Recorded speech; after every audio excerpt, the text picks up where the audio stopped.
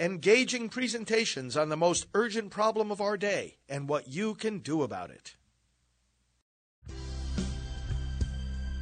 Now, the End Abortion Podcast by Priests for Life.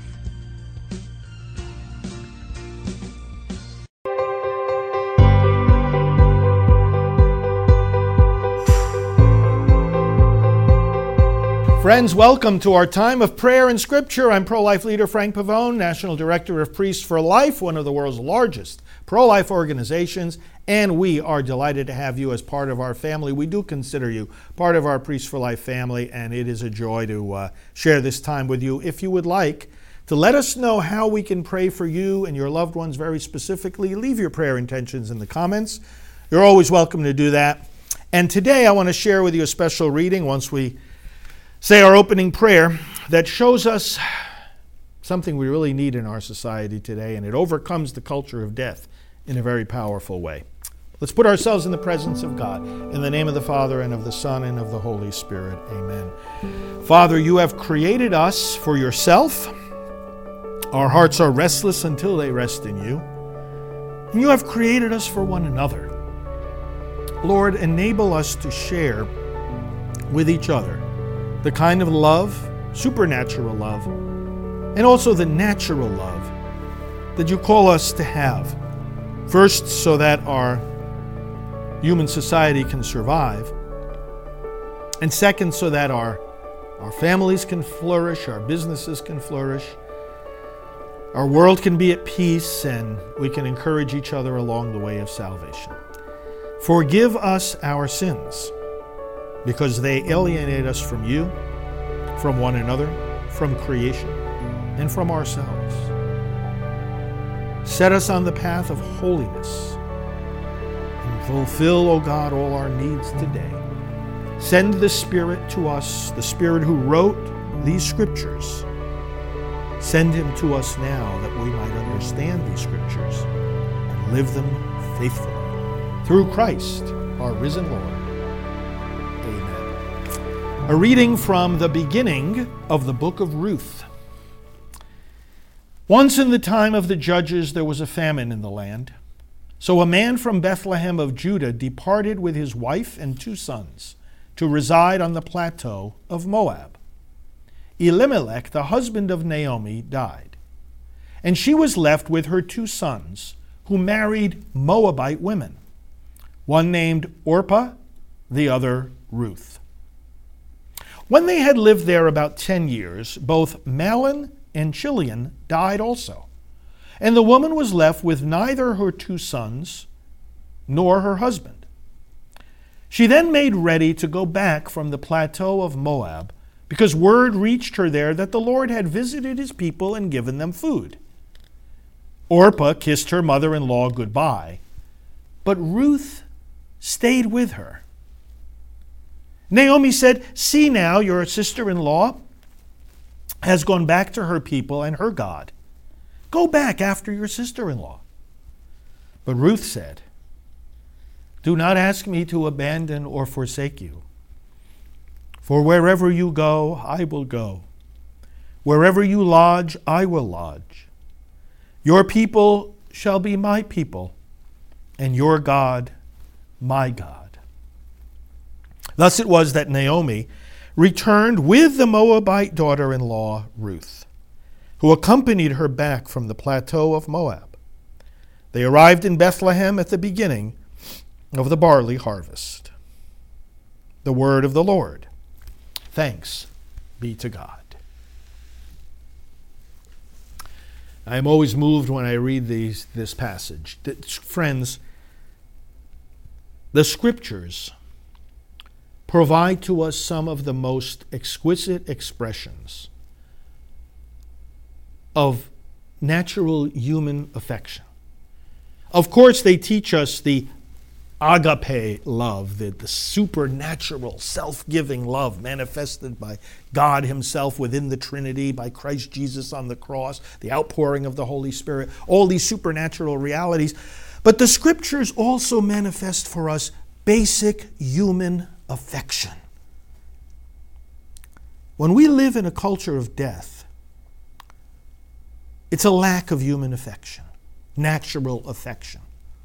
The species can't survive without it.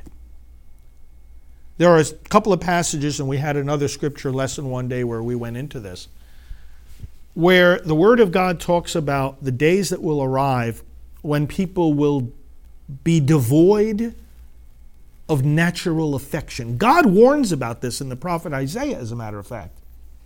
When he not that phrase, that particular phrase isn't used there, but he says, "Can a mother forget her own child? Be without tenderness for the child of her womb?" It's as if God is trying to think of the most extreme example of what could happen. And then he even leaves the possibility that it would happen, because in abortion, it does happen.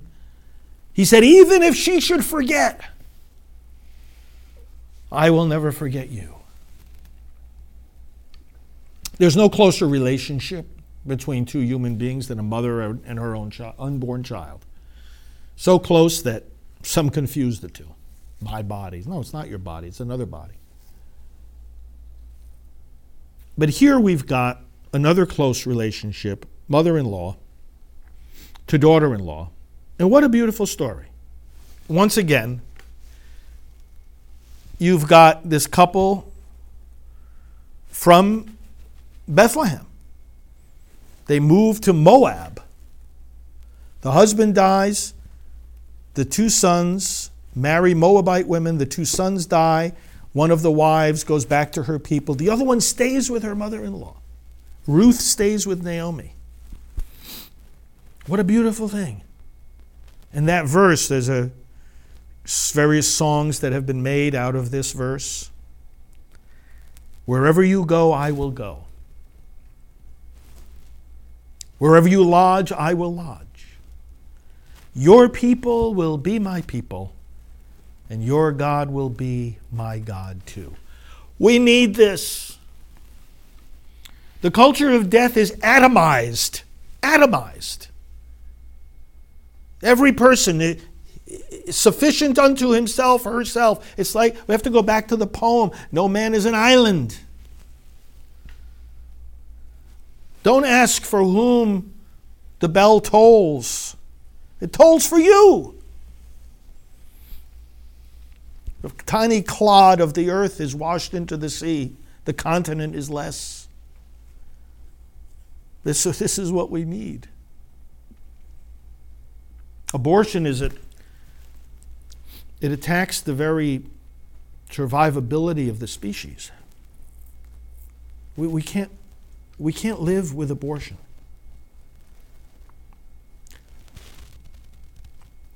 I think of my esteemed colleague in the pro-life movement and friend Dr. Philip Ney from Canada.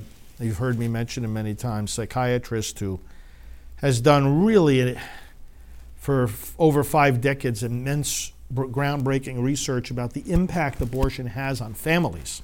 He says nothing destroys the family more than abortion. The family, the bonds in the family, what this reading talks about. Abortion makes us go away from each other. Ruth shows us exactly the opposite, that natural affection that we need so much. Wherever you go, I will go. I'm loyal to you. Wherever you lodge, I will lodge. Your people will be my people, and your God will be my God too. What a beautiful expression of love and natural human unity. Abortion destroys that. And Dr. Ney's research shows, for example, that one of the biggest causes of child abuse is abortion. In other words, that a mother who has an abortion is going to be, and is by that very fact, harmed in her ability to love another child.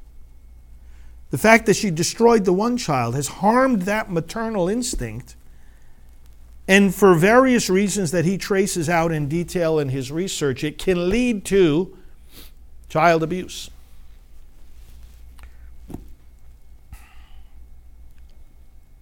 Abortion destroys that unborn child, and abortion destroys everything else that it touches. Natural affection between the mother and other children, affection between the mother and a spouse or a future spouse. It destroys all affection. There's nothing natural about it. It's only destructive. There's nothing helpful about it. There is no disease that abortion cures. There is no medical benefit. There is no social benefit. Nothing. But what a beautiful antidote. The kind of natural affection, the loyalty. This reading shows us today from the book of Ruth. And it's something that, where do we go to get it? I mean, we have to look. Well, first of all, we're made this way. We are made this way. And we have to look into our own humanity, into our own human instinct. When we atomize, when we have a culture of death, when we have a culture of abortion, it dehumanizes us. You can't dehumanize a baby in the womb without dehumanizing yourself. And these abortionists know it, and I deal with many ex-abortionists and lead them to healing, as I did for Abby Johnson, as I helped Bernard Nathanson himself, architect of the abortion industry, and many others. This rehumanizes us when we look for this natural affection. We look to our own humanity, look to our own instincts. And of course, we look to God. The Father is the source of the family, the source of all fatherhood, the source of all affection between human beings. Let's pray for this is a restoration on a very basic human level that's so necessary in our society today. Let's pray for that right now. Father, we need you. We need our humanity. We need our humanity back again. We need to rehumanize our culture. We need to rediscover the bonds of natural affection. We need to rediscover loyalty. Save us, Lord. Restore us. Restore our respect for unborn life, our respect for marriage, our respect for all kinds of natural human affection. Bless us with a culture of life. Bless the unborn who are in danger. Heal all those that have had abortions. Save our nation, Lord God, from those who would destroy it with these godless philosophies. And we pray now in the words that Jesus gave us as we lift up all our intentions to him. Our Father who art in heaven, hallowed be thy name. Thy kingdom come, thy will be done on earth as it is in heaven. Give us this day our daily bread, and forgive us our trespasses, as we forgive those who trespass against us. And lead us not into temptation, but deliver us from evil. For thine is the kingdom, and the power, and the glory, forever and ever. Amen. We pray to our Heavenly Mother, Hail Mary, full of grace, the Lord is with thee. Blessed art thou among women, and blessed is the fruit of thy womb, Jesus. Holy Mary, Mother of God, pray for us sinners, now and at the hour of our death. Amen. Glory be to the Father, and to the Son, and to the Holy Spirit, as it was in the beginning, is now, and will be forever. Amen. Thanks, friends. Good to have you with me. Please consider supporting our work as we continue to spread this pro-life message. ProLifeGift.org, ProLifeGift.org, or call 321-500-1000. 321-500-1000. That's Priests for Life. We are here for you, and we look forward to talking to you again soon. Please share these videos, spread these programs, and God bless you. Hello, this is Dr. Teresa Burke, the founder of Rachel's Vineyard. One of the many ways to healing after an abortion is a Rachel's Vineyard retreat. This retreat program is increasingly used throughout the world, and it's become a ministry of Priests for Life. The weekend experience is rooted in Scripture and the sacraments, and various biblical events are relived by the participants who, for example, are approached by the priest and ask the same thing that Jesus asked the blind man before healing him. What do you want me to do for you? Participants are able to share their pain in an atmosphere of support and confidentiality, and to understand how their abortion has affected various aspects of life, and to learn from the stories of others, and to confess their sins, and to have a memorial service for their child. For more information, visit rachelsvineyard.org. This has been the End Abortion Podcast. To learn more, to help end abortion, and to connect with us on social media, visit endabortion.net.